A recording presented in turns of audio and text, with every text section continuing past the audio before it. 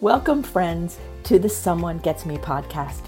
I am your host, Diane Allen, and I am so delighted that you're here. This podcast was created because I believe there is a visionary leader inside each one of us who is waiting to be seen. In each episode of Someone Gets Me, you will hear useful tips from successful visionaries who will share their stories about how being seen has allowed them to take their vision out into the world with action.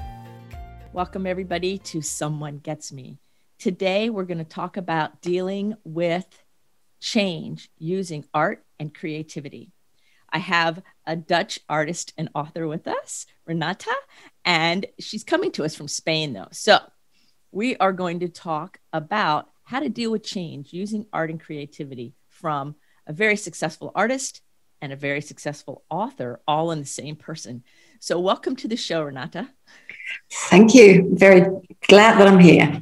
Thank you for taking the time to come and share with us about dealing with change. Because, with coronavirus happening and all of the things in the world, and then the changes underneath it all, it's so important to find a way to deal with it in a healthy way so we don't get trapped in unhealthy behaviors or even addiction, things like that.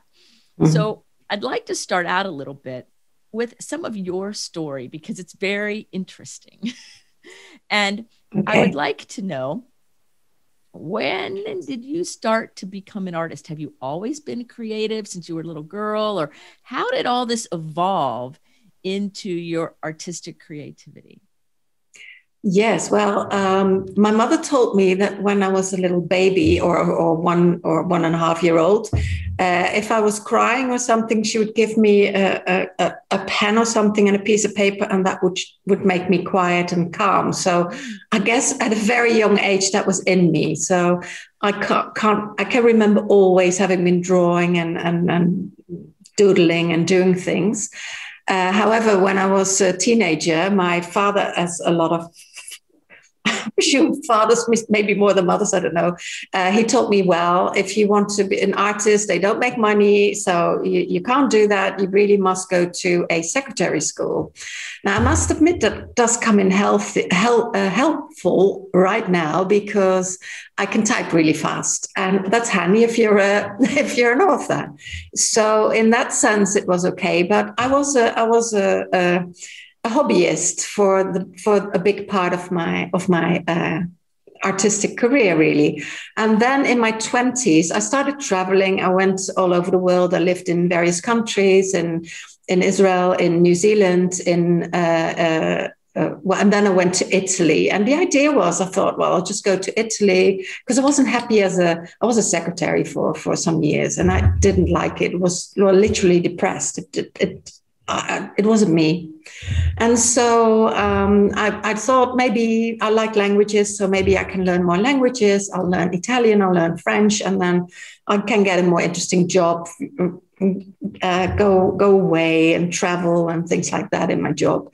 But then I came to Italy, but I was always painting, and I did some murals, and then there was an art teacher actually, and he saw my work and he said, "But sei un artista," and he invited me, which means you are an artist. Right. And he invited me to come the next year to this small little village at a cultural festival, and they were giving me an exhibition space, a beautiful medieval building. And I could exhibit there for a month, and everything was kind of paid for, and I could just sell. And I had to sort of cross over a year. So I went back to the Netherlands, and I was fortunate enough to work in the studio of a Dutch artist who was very successful as an abstract artist. And in that time, I was painting rather Dali-like. That was kind of my style. And she advised me to loosen up, which I did. And I had my first exhibition, and I sold not all, but almost all my paintings and that first exhibition. And that was for me the moment that I thought, yes, soy un artista. I am an artist. Anyway, I went to Italy, lived there for 4 years, then my relationship broke up. I came back to the Netherlands, but then I had to go through this process of being accepted for art galleries to be a a serious professional artist. So I was checked out by this committee, serious committee, and then I was accepted. And then I was officially sort of okay to go into the gallery scene. That's kind of the story. So, and this is now over 35 years ago. And I moved to Spain in 2003. Oh, that's amazing. And I want to go back to when your dad said go to secretarial school because artists don't make money, and how now the typing skills and some of those skills pay off because you're writing and you're an author. And I think so many times we think that if we learn something outside of the thing we want to do all the time, that it's never going to work or it doesn't pan out. But I always say everything works together for the good, and everything comes together in the end. Even if you're learning a skill today that you think has no relevance, it will have a relevance at some time. And so you're like a living example of that. Like, hey, I didn't want to be a secretary, and it was actually kind of boring, and I didn't even like it. And I was depressed even. And you stuck with it while you kept your creativity going on the side. You didn't shut it down. You just found other avenues. And that natural coping skill, I mean, obviously paid off. And then the right people at the right time saw you. And the other thing that gets me is you said yes to the offer. Because some people would have said no. They would have like Howard, or I'm not an artist, or thought about it, or declined that invitation. And so I always say, just say yes. Always say yes. Thank you actually for pointing that out. And it gives me goosebumps because I never thought about it that way, because I am very often certainly in the past doubting myself, but I had no doubts. That was very strong in me. Yes, that is me. I'm going to do that. Right. So interesting. Yeah. Right. You said yes when maybe at another time or in another way you would have said no. And certainly the lesson for all of us is when something presents itself to us, then we want to say yes to the opportunity, because we never know where it's going to take us. We never know its opportunity. Even though you didn't want to go to secretarial school, you said yes. And now as an author, you can type really fast. And as a business owner, you have skill sets that some people had to learn from scratch if they're going to own a business, because nobody ever taught them yet. So also true. So when you say yes, great things happen. So I just want to point that out to all the listeners and to myself, and remind us that I always say, just say yes, keep saying yes, because the right thing will happen at the right time. And as I'm listening to your story, I'm like, yes. Yeah, true. Yeah. Oh, it's interesting. Wonderful. It's absolutely wonderful. So let's talk about change for a minute. Yes. How do you use creativity and art to help somebody through change, yourself or somebody else? What do you do? How do you use it? Well, I have myself. It's been a coping mechanism, I think, throughout my life, because painting keeps me sane. That's the simplest way of saying it. If I do it anyway. So, but also writing, by the way, they're both kind of equally important. I published my first book in 2010 and have since written 8. But that was the moment that I kind of felt I'm also a writer. And as I like to say, I tell stories with my painting, and I paint a picture with my stories. That's kind of a nice way of saying it, I feel, but it's also kind of true, because I like writing in a sort of way, the way that I speak, and I like writing stories, real stories, actually. But helping it, for me, it's a coping mechanism. But I became also an art teacher in 2006. And I never thought I would be, but I was living in this was already in Spain, and I was living in this little village, one of those typical whitewashed villages.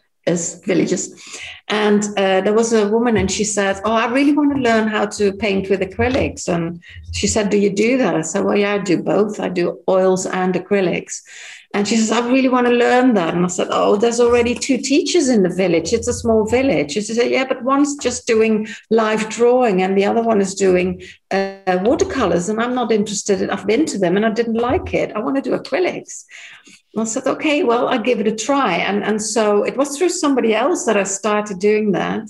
And I've been an art teacher since then. And what I've found is that I'm actually, that sounds maybe a bit weird, but I'm pretty good at it for the right people. Because what I really like to do is let people discover their own artist, because I believe we all have creativity within, and you can express yourself with art, and it is really healing.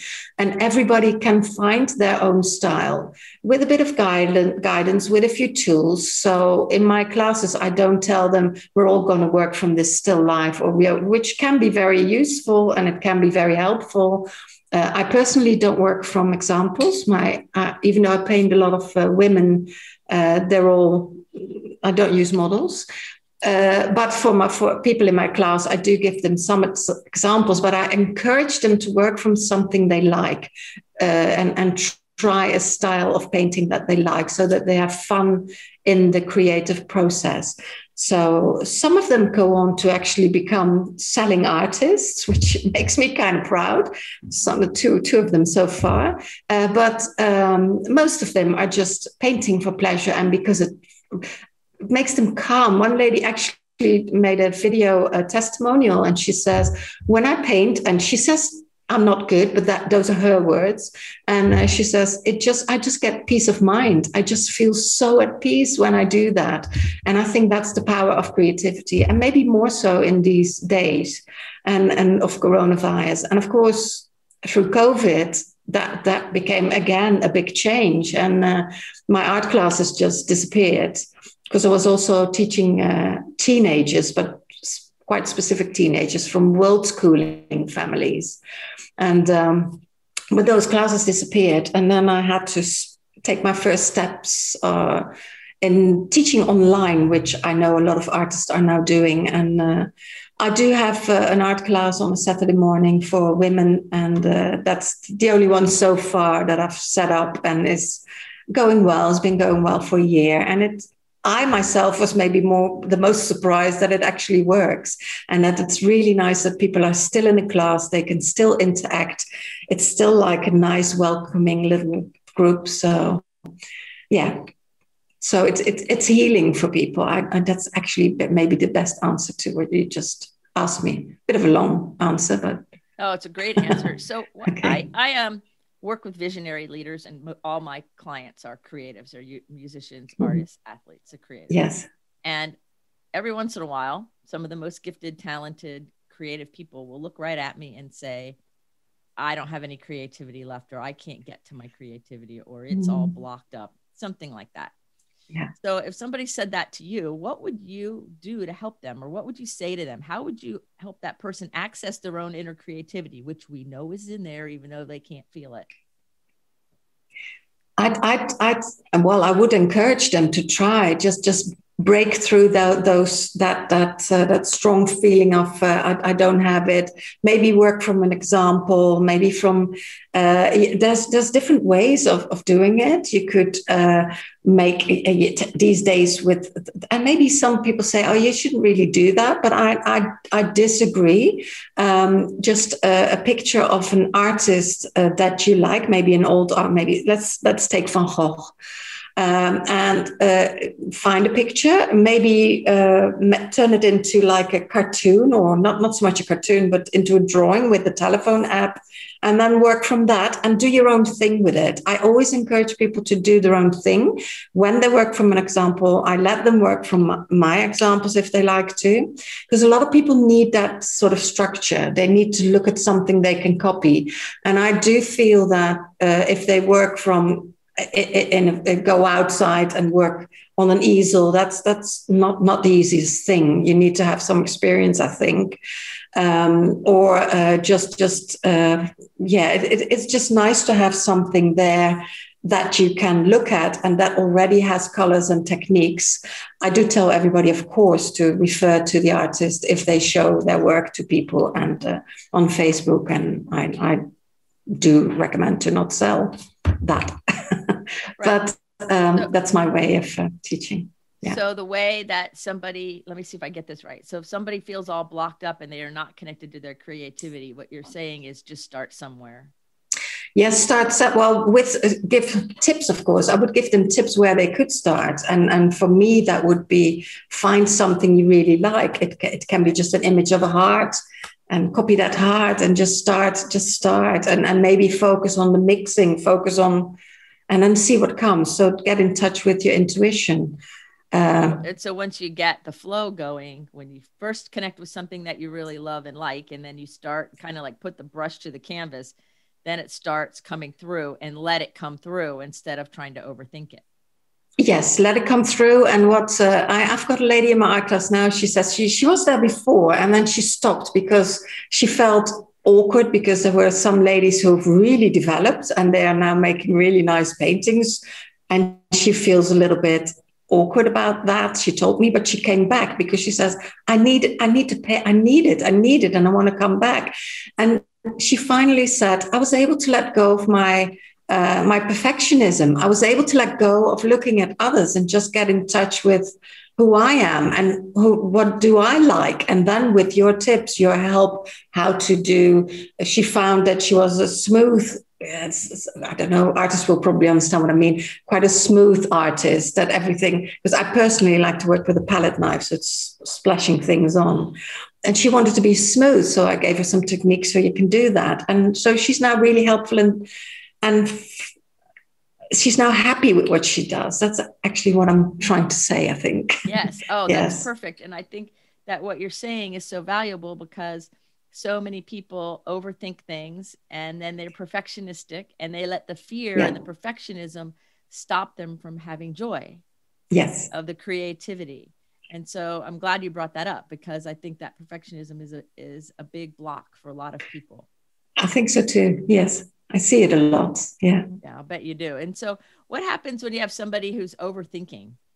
Like they're so in their head, they don't let the flow come and don't let the intuition come. Is there a tip you would give somebody who's like, always in their head and we need to get it more into their heart and more into their flow? Well, I would say that when you are painting, you're not really in your head anymore. Well, that's my experience. So once that brush hits the canvas and you start. Yeah, because yes, because I don't think, well, most of the people I have been teaching and who came to me, the moment you are either, if you work from an example or from whatever you do, if it just comes from you or if it's an example or you try to copy some flowers or whatever it is, it looks like you're in your head because you have to copy and you have to look and you have to observe. And that's part of the whole thing. Observe, learning how to observe. If you can observe, and then you can paint, I think, or at least you can draw because everybody can put a straight line or a little circle on a piece of paper. So in theory, everybody can do that. So I don't think that happens. I don't think there are perfectionists like this lady who was in my class. And I did encourage her all the time, try and let it go. And my personal way of helping people is I like to point out the good. And I've had so many people in my classes because I do like 4-week classes and I do workshops. And so I just like to point out what they are good at. Start with that. And that really lifts them up and then they become happy. And this can be a tiny little thing. It can be just a little corner on their painting that it has really beautiful, accidental, just not intentional mixture of colors. And it's really beautiful. And then I point that out and I said, if you could do this, then you can do more and try and focus on that. Focus on what you can. And that usually gets them out of that perfectionism. Mm-hmm. For some, it's more difficult than for others, but... Sure. I deal with overthinkers all the time. All my clients are gifted and they love to overthink, and perfectionism is probably our number one barrier we're always dealing with. So that's why I asked you that question, because you're listening to the show. Okay. And so you also are an author and you paint pictures with your words. And so tell us a little bit about what started the writing. How did that all get started? And, about that transition. I'm interested in how that happened. Yeah, well, I always liked writing. This was way before the internet and emails. And when I was in New Zealand, I was there for a year. I was 21 when I went there.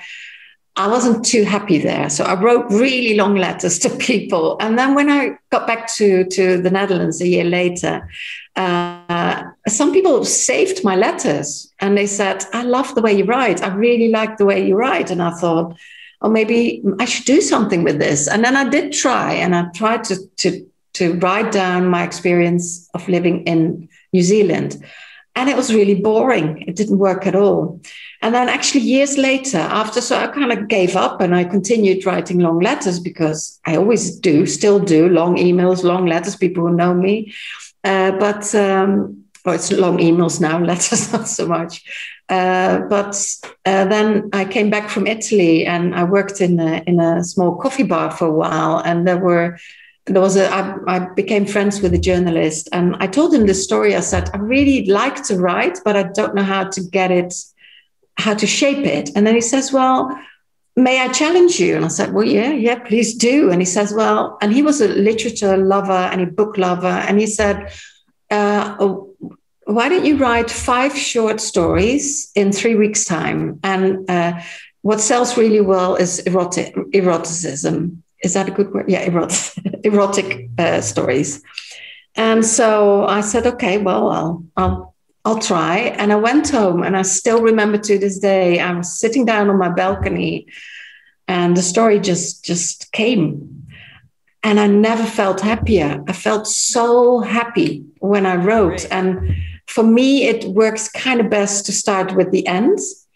And I just wrote 5 stories, and he read them and he says, oh, you're very talented. You really should do more with this.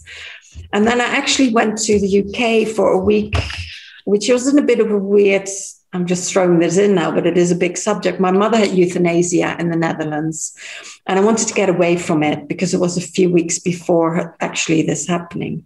And it's, by the way, a very positive experience, and it's fine. And I'm total peace with it because she was really suffering. But I wanted to get away, and I went to a little seaside town in the UK and to write. And I met a man. And long story short, he became my partner, came to the Netherlands, and then we actually moved together to Spain 3 years later. However, I kind of stopped the writing, and I picked it up when my ex and I we stopped living together. We were still friends, but we weren't partners anymore. I picked it up again. I joined in an English writing club. So I also started translating my stories because I'd written them in Dutch, and I translated them to English, wrote a few more, and that was it. My first book was Birthed. Is that how you say it? And it's called Secret Thoughts. So it's just a quirky short stories. And the guy, which was actually really good, he when he suggested for me to write short stories, he said, try and write from a male, as if you are a man, as if you're a woman, as if you are, an object. So I did. And for example, I have a story about a lamppost in the book who is jealous of the street tile, who can look up under the skirts. It's just a funny story, I think. Anyway, but they're very quirky stories. So that was my first book and the start of my writing career. Yeah. Oh, that's wonderful. And I love how the creativity is there. And like you say, you paint the pictures with your words. Yeah, I like that. Yeah. And I love how it goes with your art. Now, I know one of your stories has to do with addiction and recovery. And a lot of my clients are in recovery as well. And I've been a champion for at least the last 30 years on changing the conversation about addiction to the fact that people are really suffering from pain and trauma, and the judgment and the abuse of people who are suffering has really, really hurt me over many years, because I've been in this space way before people were talking about the fact that we need to see it differently. We need to understand that people who are suffering with different kinds of addictions are just that, suffering, and yes, changing the story and offering real help instead of the superficial things that just don't work, that just placate it, harm reduction. So tell us a little bit about your book that relates to this. Yes, well, this is the man I met in the UK. He was an alcoholic. He was a so-called functioning binge drinking alcoholic. And I knew from the start, and I decided I was for Florence Nightingale. And Well, that was an interesting ride that follows, I would say, because journey. I'd like to call it a journey because he was an amazing guy. He was very, very funny. Laughed so much with him, and he was very extremely intelligent. But he had a drinking problem, which wasn't always there. He had long periods that he didn't drink. And I totally fell in love with him, and he came to the Netherlands with me, and then we moved to Spain. And he was a very good teacher, an extremely good teacher, and had an excellent CV. So he found a job first in northern Spain, and then we came to the south.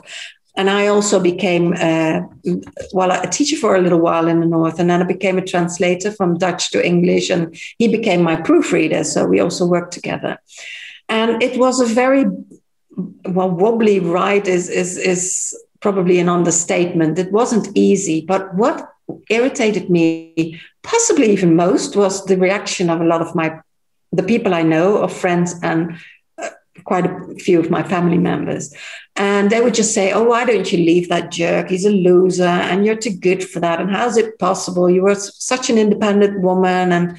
And I just felt it's not fair. You don't really understand. And although it wasn't easy, and I did struggle big time, but I'm someone who talks about my problems. But I did find out that a lot of people don't. They like to keep it quiet. They live in isolation, and they think they're alone. And it's a difficult subject. And even my ex, he told me what it's meant for him to be there. And he said, I'm an intelligent guy. Why am I doing this to myself? And the whole subject fascinated me also, in a sense. So when we kind of, at the end of our 12 years together working, and so the last year I started, I don't know how it came that it became a book, but I talked to people and I said, maybe I should write a book about it. And I interviewed other people, and I wrote the book in 3 months, and it just came to me. People just came to me. They said, oh, you can interview me and you can interview me. And I was invited to sit in at an AA meeting in a village nearby. And I'm really grateful to also interview some recovering alcoholics. I interviewed people from throughout Europe, like Belgium not, but Germany, Norway, Denmark, Ireland, England, a lot of countries, Spain, of course. And they all told their stories. And these are like children, partners, parents of alcoholics, but also healthcare workers and alcoholics. And so the book actually tells their stories, but in my style. It's a storytelling book. So there are like, But I was fascinated by it. And my fascination most of all was the fact that people felt so isolated and they felt alone. They felt, oh, gosh, this is happening to me. And that made me almost, and still, I mean, this is behind me now. I've been married to a Spanish avocado farmer, and we're happy. It's a very different life. So it's not a subject in my life anymore, but I'm still very passionate about the subject. So I actually revised and re-edited the book during lockdown, and it's called now Cheers, Breaking the Silence, One Voice at a Time. And I feel it's important. I still feel it's important that people know about this. And as you say, it should be out in the open, and this whole stigma should go. I don't know. I find it still a fascinating subject, and I'm still passionate about it. So, yeah. Right. Well, as a professional in the substance abuse and mental health world for 40 years, I've been intimately involved with it. And when you're talking about the silence and people being isolated, that's the first thing that disease does, is it isolates the victim, if you will, from its support system, which is the exact same process of domestic violence. So it is traumatizing. And actually, for an alcoholic, when they go out and drink and use, they experience the ultimate betrayal toward themselves. And so the wounds are deep. The process is clear to those of us who understand it, but makes no sense often to somebody who doesn't understand it, because that form of betrayal, self-betrayal, comes in many areas, and other people do it, just not using addiction, right? And the first step of any disease is isolate the person from their support, whatever that is. And so then people think they're all alone. And once we think we're all alone and we're the only one going through whatever we're going through, whether it's addiction or depression or anything, the moment we start believing we're all alone and it's only happening to us, that is a problem. Like, that's where we need to get help and reach out, even when we don't want to, and even when we don't think we need to, because we're not alone. That is a lie that our brain tells us that's not true. Yeah. And so I'm glad you wrote the book, and I'm glad you revised the book, and are helping give the voice for people. And more people are talking about it, but it's still has a very long way to go. Yes, and I, because you said isolation also, I think it's both the addict and I think in one of my stories, I call myself addicted to the addict. Yes. Because you become, well, they call it codependency. And that was, of course, my story, but I was just as addicted to him as he was to his substance. Totally great awareness on your part. And I teach that to people and they look at me like I'm goofy, but that's true.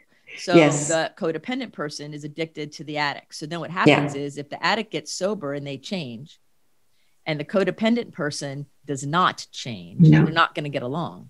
In fact, I've even had husbands and wives, after I've helped somebody get sober and stay sober for quite some time, doing really well, I've had the husband or wife in different situations say to the person who's in recovery, I liked you better when you were high or drunk because I knew what to expect. And so it's a family challenge. It's a family dis-ease, DIS-EASE. It's a dis-ease. Yes. The whole family has to be engaged in rectifying what went wrong. And otherwise, we're just spinning circles. Yes, I totally can see that. Yes. Yeah, it's fascinating. So what are you working on today in this time frame? You've got all these books out, you're doing all these painting classes. Are you working on some future project you want to share? Well, I have two things that are major. I must admit, and maybe this happens also to a lot of people in lockdown. You're trying to, oh God, where am I going? What can I do? So I want to do this, and I want to get this book more known, and I want to get my Cheers book, which is important to me, seen by more people. And so how do I do that? Do I do this and networking? And I was just driving myself crazy, to be honest. And I thought I need to take a few steps back. So at the moment, I'm trying to take it slowly and focus on my Cheers book and focus on my art. Both. I need them both. They're both important to me. So I'm painting. At the moment, I'm painting some bulls, toros, so Spanish bulls, but in my style, very colorful, and I want to give them secret messages because I'm not pro bullfighting. I mean, I'm quite against it, and I don't even eat meat. So, but I kind of like painting animals now. So that's what I'm doing at the moment. And the Cheers book, I'm trying to do more with that, and I'm still working on something I would love to do is create a safe space. I haven't done the framework yet, but what I really would love to do is create a group in Facebook where I will give, so it's a safe space where people, and I want to do women because I do think the dynamic change if you put men and women together, and that's not good or bad, but it's just different. But women in a group, and then do art and writing, and I would give suggestions. And I'm not a therapist. I don't pretend to be one, but I do think it could be a nice space to work on yourself. And I would then give art classes and things to do to maybe find some peace of mind or cope with your situation. That's a dream of me. That's something I'm working on developing, and I want to get that out there. and do that. That's wonderful. So for everybody, if you're curious about the book or Renata's art or whatever, in the show notes, you will find all of the links to everything, all of her social media, how to find her website, the book, everything. So go into the show notes and follow her. Tell her you heard her here on Someone Gets Me, and grab the book and join some of the things that she's giving to the world, because as you can hear, she's authentically a really powerful, beneficial presence. Thank you for saying that. So I have a couple questions that are kind of more personal and quirky, if you will. And one is, what is the most memorable food you've ever eaten? You've traveled all over the world, and I'm sure you've had some memorable food in your day. What's the thing that sticks out as the most memorable? Oof. Oof. Well, I'd probably have to, that sounds maybe a bit weird, but it probably has to be the avocado, because in the Netherlands, I did eat avocados, but I bought them and then they were brown and didn't know so much what to do with it. And since I live in Spain, of course, and then married an avocado farmer, I know about avocados, and the whole, the nicest memories maybe when I just met my husband, and I went with him to the avocado farm. And I think the moment I totally fell in love with him is when I saw that he was in love with his trees. And he showed me his trees, and he, without even showing me, he was sort of doing that to the tree, like blowing it a kiss. And I thought, oh, so I guess that's the most memorable food. But I love food. I love to cook. And I in Italy, I actually interviewed mothers of my friends to write down recipes. And I still have them, and I should create a book of it, but I haven't done that yet. But so I couldn't just pick something else. It's the avocado, I suppose, because there's a quirky story around it. Sure, that's great. Yeah. Now, is there anything that you wanted to share today that I have not asked you about? I have one last question, but I like to end the show on that question. So when you think about everything we've covered today, is there anything that you wanted to say or talk about that I neglected to ask about? No, I guess not necessarily. It's just if people are interested in who I am. I also wrote a book about my life as an artist in Spain called Tapas of Tales. Am I saying that correct? Yeah, Tapas of Tales. I'm getting a bit confused now, but my English is good, but I'm a little bit nervous. I don't know why, but anyway, so maybe that could be interesting, because it's a quirky stories that actually really happened to me here in Spain, and that's also my style. So I like to write about things that happen, and I also wrote a book about the village where I live, which is an interesting village called La Herradura, which actually means horseshoe bay. A horseshoe, and it's a bay in the form of a horseshoe, and it attracts a lot of energy. It has a really special energy, and it attracts a lot of artists and writers and musicians. So it's a very interesting little village, and I'm quite happy to be here. So yeah, I guess, I don't know, I'm just babbling a little bit. Yeah. So we're going to put all that in the show notes. Yeah, thank you. I think the overarching thing that I'm feeling here is that if you're listening to Renata and you see how quirky and cool and groovy she is, then you're probably going to vibe with all of her things. So check them out. Check out her art and her writing, because see, we're all quirky here. In my community, Someone Gets Me at members.someonegetsme.com, which is associated with this podcast. We're all the quirky, goofy people hanging out in our own little fantastic. Yeah. And I have an inner circle there and all of that kind of thing. So you may want to hop on there and hang out with us. So nice. The last question of the day is, if we were going to have a billboard that the entire world was going to see with Renata's quote on it, what would it say?